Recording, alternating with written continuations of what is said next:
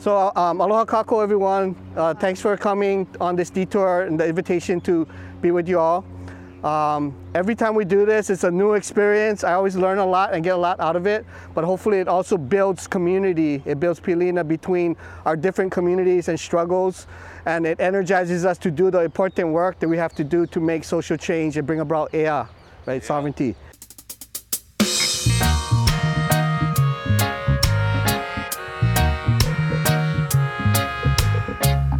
This is a Hawaii Rising podcast special.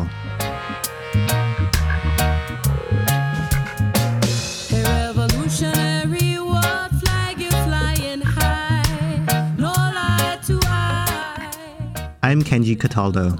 I'm Suyuno Amos. Since families living in military housing first began to smell fuel in their tap water in November, the Red Hill water crisis has mobilized a broad movement demanding the shutdown of the 80-year-old fuel storage facility and the protection of Oahu's water. There are many groups leading this grassroots movement, including the Oahu Water Protectors, Ka'auhewai, the Sierra Club, and Hawaii Peace and Justice. Hawaii People's Fund has a long relationship with Hawaii Peace and Justice, having first supported the organization in 1988. One of the current organizers with Hawaii Peace and Justice is Kyle Kajihiro, a man who wears many hats. I'm Kyle Kajihiro. I'm with Hawaii Peace and Justice, the Oahu Water Protectors, also with Malama Makua, and I teach at the University of Hawaii in ethnic studies and geography. This past weekend, we joined a detour, or demilitarization tour, led by Kyle. Here's Kyle again. We've been doing this, what we call our detours, for a number of years now. And so it starts out because we had visiting friends and colleagues who would, I used to work for a group called the American Friends Service Committee. And these are folks that do progressive political peace and justice work. But somehow when they came to visit us in Hawaii, we're doing political work, something turns off in their brain and they act like they're on vacation, right? They're coming to play. It was always frustrating and puzzling why that was happening. Like why wasn't that critical thinking also applying to this place? And I realized that this is part of the curse, I guess, of Hawaii, is that it's a beautiful place. It has a lot of, mana in the land and in the people. But it also means that it can get abused by people outside who want to extract that beauty and that power and just consume it. And this is what the tourism industry does to us. And so we started to do the detours as a way of introducing people to a more real story about Hawaii. And then once they had an orientation, now we can really talk. And now we can really have these conversations about responsibilities of people here to this place, but also to the wider world. This particular detour was a training for Makua Kia'i and others, sponsored by Malama Makua, a current community partner of the People's Fund that is working for the return of Makua Valley from Army training to appropriate cultural stewardship. We'll be featuring an interview about Malama Makua with Auntie Lynette Cruz and Uncle Sparky Rodriguez in an upcoming episode. The focus of this detour was the complex of military bases and facilities around Pearl Harbor. After gathering at Iolani Palace and opening with ceremony at the Ahu, we made stops at Camp Smith, the entrance to the Red Hill Fuel Storage Complex, the ko'a constructed by Ka'auhewai outside Pacific Fleet Command, and the Pearl Harbor Memorial. We closed the day with lunch and more conversation at Hana Kehau, the farm and activist training ground run by Andre Perez and Camille Kalama. The detour lasted most of the day and covered too much for us to share today. So we're going to focus in on the water crisis and take you along for just one leg of the tour, starting at the entrance of the Red Hill facility itself and ending at the ko'a outside Pacific Fleet Command. Next stop is going to be at the front entrance to the Red Hill fuel tank. It's not very spectacular, but I think that's part of the point I want to point out. As we approached the entrance to Red Hill, Kyle began to tell us about the history of the underground tanks. The Red Hill fuel tanks are these 20 enormous steel and concrete tanks that were built underground in Kapukaki Ridge. We're going to go there to the base of that ridge right now. They were built in secret It was classified until 1995, I think, is when they declassified it. So all that time, people who worked on it knew about it. It was sort of an urban legend, but many people didn't realize what was there. And since 1948, I think, was the first leak that was detected. They had an earthquake, and tens of thousands of gallons of fuel leaked out at that time. So since then, until the present, they estimate about 73 or something leaks that they know of. And possibly a couple of 100,000 gallons of fuel have leaked out over that time, maybe more, maybe less. The tanks sit 100 feet above the Halawa Moanalua aquifer. And so this is the main aquifer that supplies water to Honolulu. It's part of the larger Pearl Harbor aquifer complex. And so if you look at Pearl Harbor aquifer, that supplies about 77% of Oahu's drinking water. The Halawa shaft, which is just in the next valley over, so about half a mile from Red Hill, that is a Board of Water Supply, one of their main pumps, and it supplies about 10 million gallons of water per day. That pump supplies water to about 400,000 residents of Honolulu. Go to the right. You'll sometimes hear Kyle giving directions to the bus driver. If you can turn around. So yeah, this is the Halawa Correctional Facility, the prison on Oahu. And then if you can just turn them around. Maybe pull off the side for a bit so we can talk, and then we're just gonna turn around and go back out. Yeah, so the Halawa Correctional Facility, to our left, and then up ahead there, you see that gate. That's the main entrance to the Red Hill fuel tank system. And so there's tunnels sort of buried into that ridge. The tanks begin about where this building is to our left and goes up Mauka under there.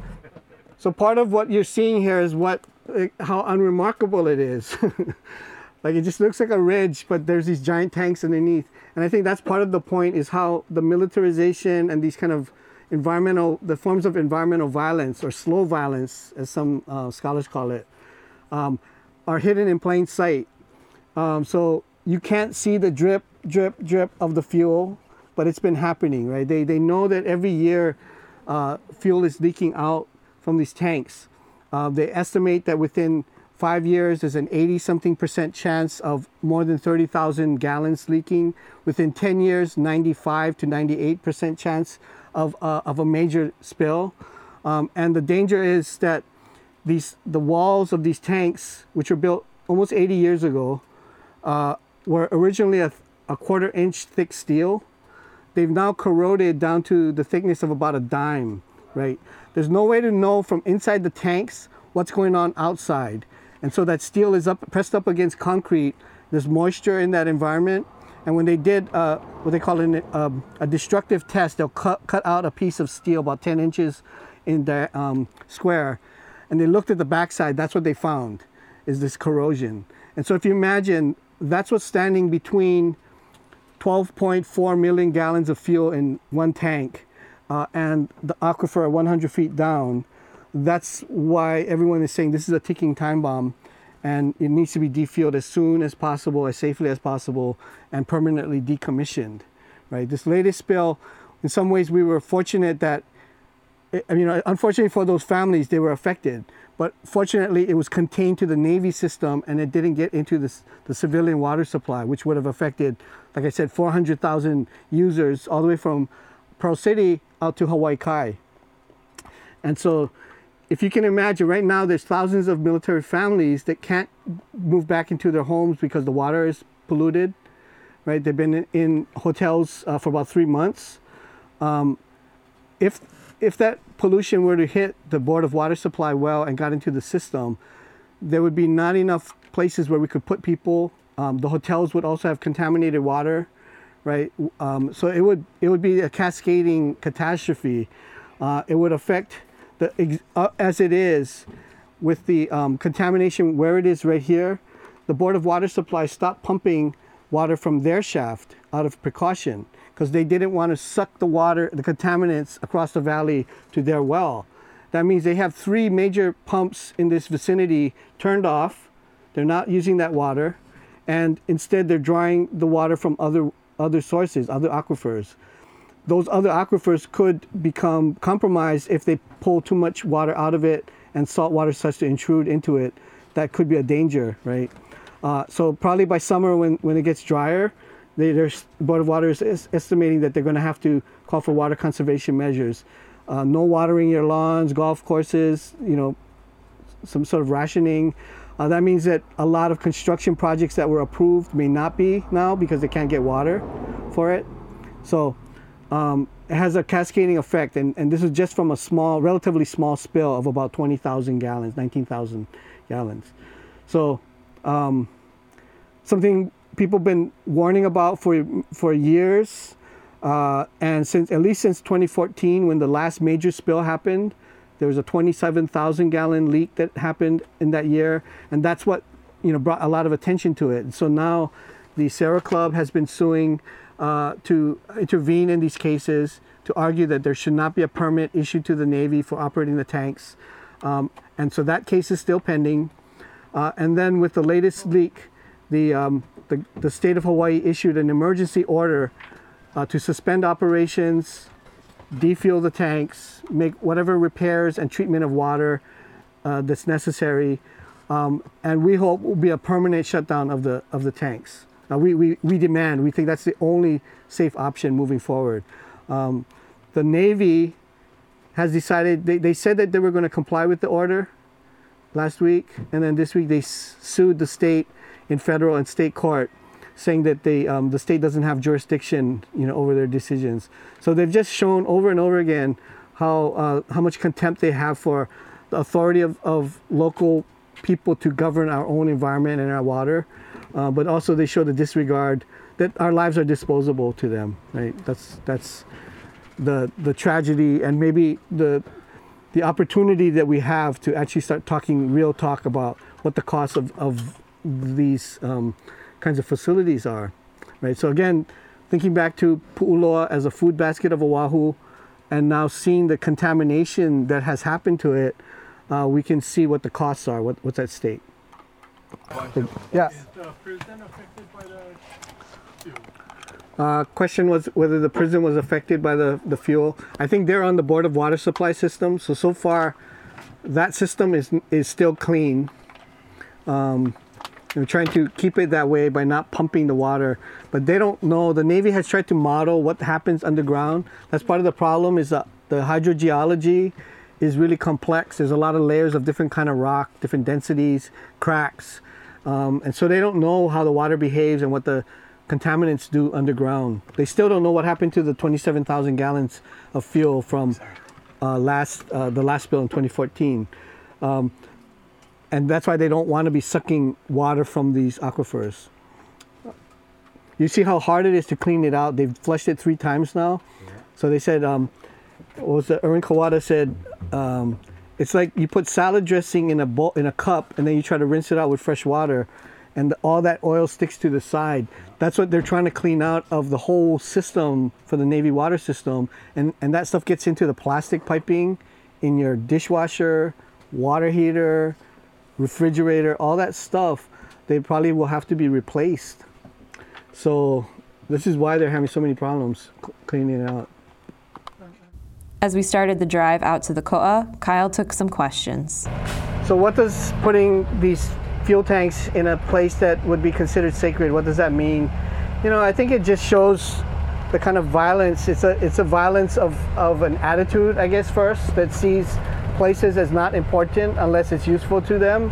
And so a place like Hawaii, with its lifeways that were here, the whole sophisticated political economy and way of managing the resources, all of that is just seen as unimportant, and so therefore can be sacrificed for the utility of the U.S. military. So Hawaii gets turned into a weapon, it gets to turn into a tool, and we see that again when they're willing to put our lives in jeopardy by not following the emergency order and not defueling the tanks.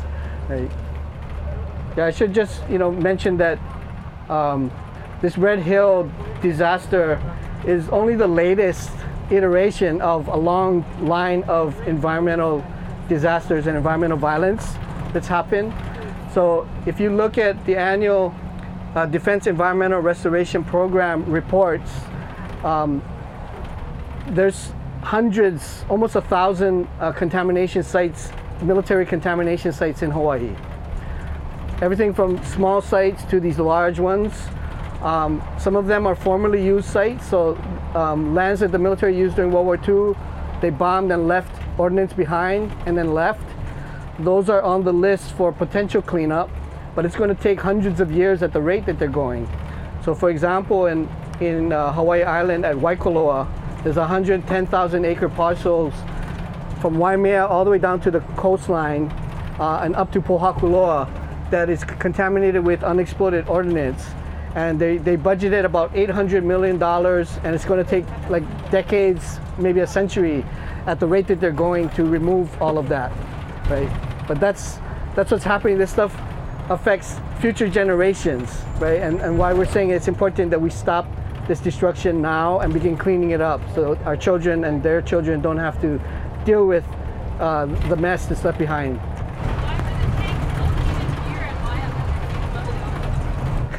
Why above the aquifer? Good question. I mean, I think the main reason why here is they wanted a place that could be hidden and up gradient so that the gravity could feed it down to the ships. So yeah, they wanted it in a place that could be protected, so they thought the rock would protect it. It would be hidden. It had gravity feed. And I think at that point they didn't really understand or didn't really think about what could happen to the water, right? Like today we would know better than to put fuel above an aquifer that we drink from, right? You don't poop where you eat, right?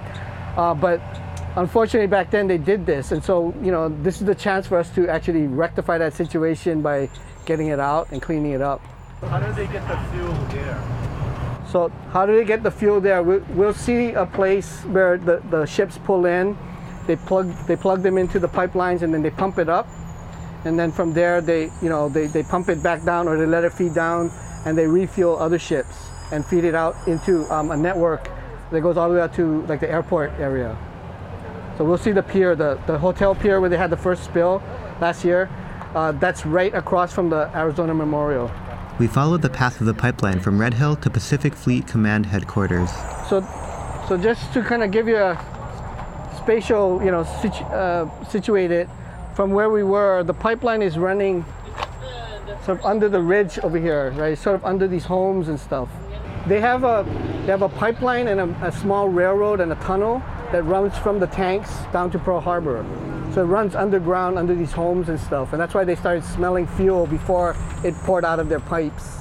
So yeah, there's sort of a crater, the rim of the crater here is where they sort of ran it underneath that high point, but it runs under civilian homes, so I don't know how they did that. They must have an easement on the property or something. It runs across the highway, we'll cross over it probably, and then when we come around to the other side, we'll be in the front of it. And that facility is the Pacific Fleet Command headquarters.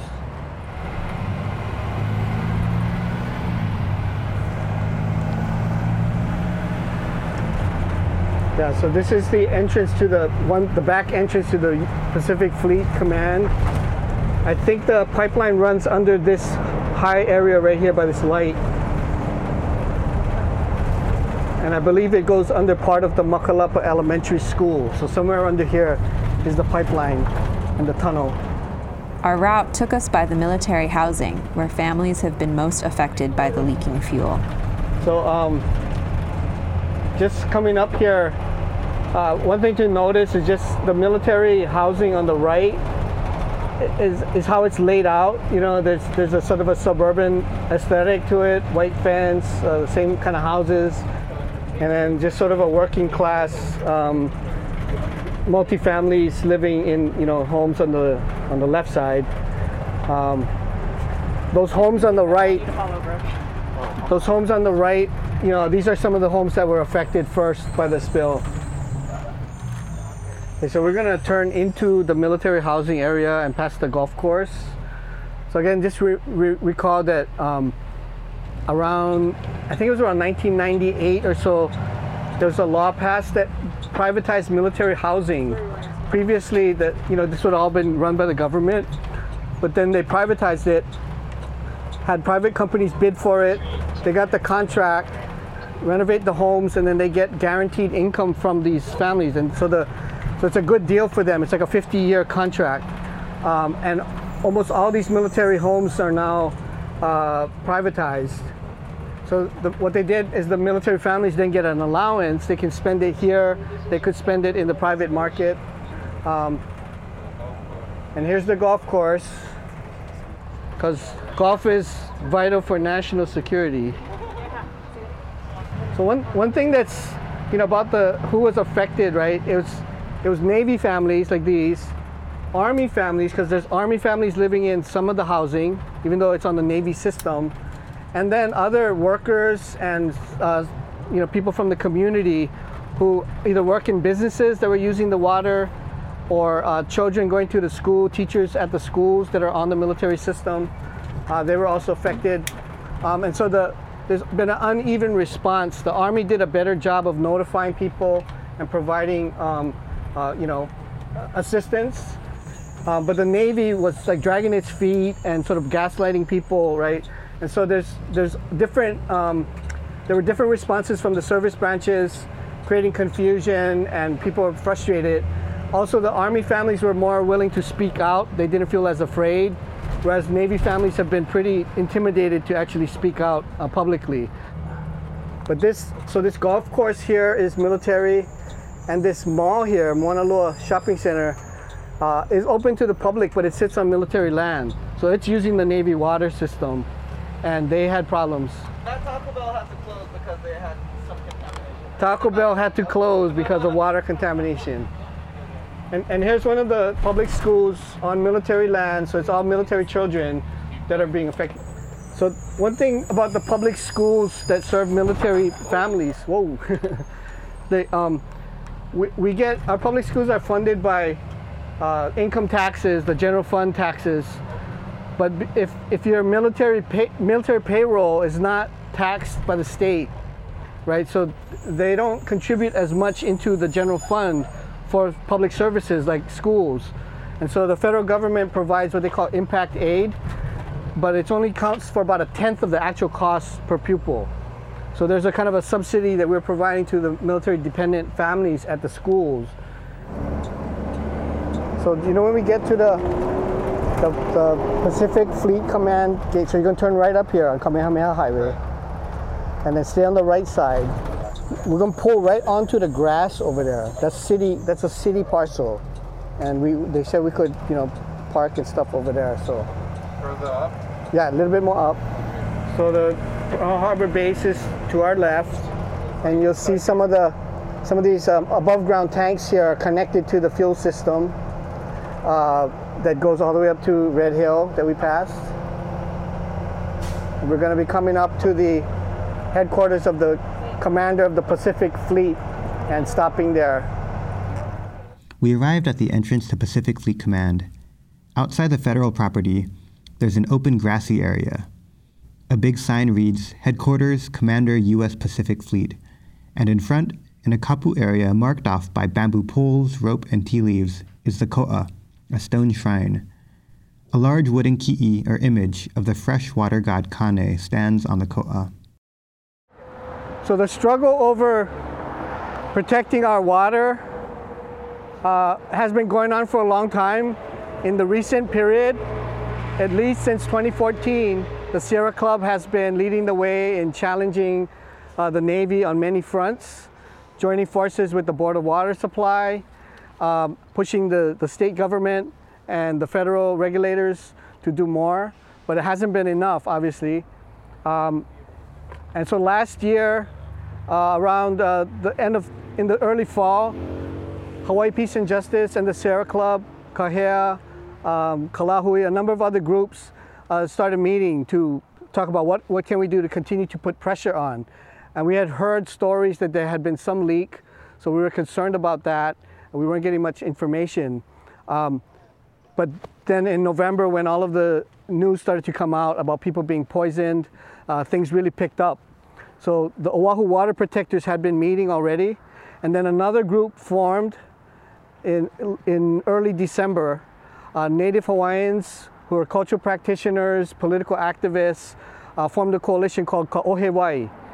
And on December 12th, in the wee hours of the morning before sunrise, about, I don't know how much, Sparky, about 50, 75 people came, just rolled up with pohaku from their aina, from wherever, built this ahu within about 15, 20 minutes, and installed this, or it's actually a ko'a, it's a ko'a, and installed this ki'i, this carving of Kane, right? So Kane is one of the principal Hawaiian deities. Kane is all the forms of fresh water, and I think Makayo and Gina folks, that you folks might do the oli and teach that to us. So it talks about all the forms of water, right? And Kane is also the sibling of Kanaloa, who is the deep sea and the waters underground, right? So their two are often together as they travel over the land and look for sources of water. So wherever there's springs is where Kane and Kanaloa had touched and put their stick in the ground, the o'o, and brought forward water, right? So water is sacred, wai is sacred to them. But this is what the image is of Kane. And it's what I heard Kalehua Krug describe this as a ko'a. A ko'a is often constructed to attract fish. Like there are shrines that are put underwater or sometimes on shore, and it will be an attractor, an aggregator for fishing grounds. So a ko'a like this is to also attract and call forward the people who will protect the wai, who will protect the water, right? That's what the call was when they constructed this. And so they chose to do it right here in front of the the headquarters of the commander of the Pacific Fleet. So basically this is the headquarters of the Navy in the Pacific. And they decided to do it right here in front of their sign to make a stand, and they said they're going to leave it here until the tanks are decommissioned, right? Until the threat is gone to our wai. And so we wanted to stop here since it was on our way, but also to pay respects to this site and to let you folks understand this mo'olelo, this part of the history, right? And again, this is about changing the meaning of these places. At the direction of Auntie Lynette, Makua Kia'i unfurled a large Hawaiian flag and hung it over the Pacific Fleet headquarters sign, claiming this place as sovereign Hawaiian space. Because the ko'a is kapu and the kahu, the caretaker responsible for it, wasn't there to oversee ceremony, we weren't able to offer ho'okupu at the ko'a itself. Instead, Nani Peterson and Makayo Villanueva taught and led us in He Mele no Kane, an oli about the waters of Kane. This oli, which names the locations of water throughout the environment, expresses the sacredness of vai, of water, and records deep Hawaiian cultural knowledge about this precious resource, about water cycles and sustainable living, about the intimate relationship between Kanaka and the Aina. The section of He Mele no Kane that Nani and Makayo felt most important to teach to all of us on this day was this refrain: He ui, he ni nao. A question, a query. E ui aku ana au ya oi. I pose to you. Aya ihea kavaya Kane. Where is the water of Kane? Nani and Makayo stressed the importance of this question as a call to action to all people of Hawaii, to seek out and remember where your waters come from. And through this call, they said, we speak to the waters in each other. In the latest news about Red Hill, U.S. Representatives Kai Kahele and Ed Case have responded to weeks of grassroots mobilizations and introduced a federal bill called the Red Hill Watershed and Aquifer Initiative Act, or Red Hill VI Act, which would permanently shut down the Red Hill fuel storage facility. But until it's actually shut down, the fight for Oahu's water continues. Hawaii Rising is a podcast from the Hawaii People's Fund produced by me And me. with additional support from Mickey! Our theme music is Revolutionary from the band Ukla the Mock, written and sung by Mickey Hui Hui. Production of this podcast is supported by a fellowship from Princeton University. Thank you to our community donors and to you, our audience, for listening. To learn how to support the movement to protect our water, you can follow Ka'ohewai and Oahu Water Protectors on Instagram or Facebook.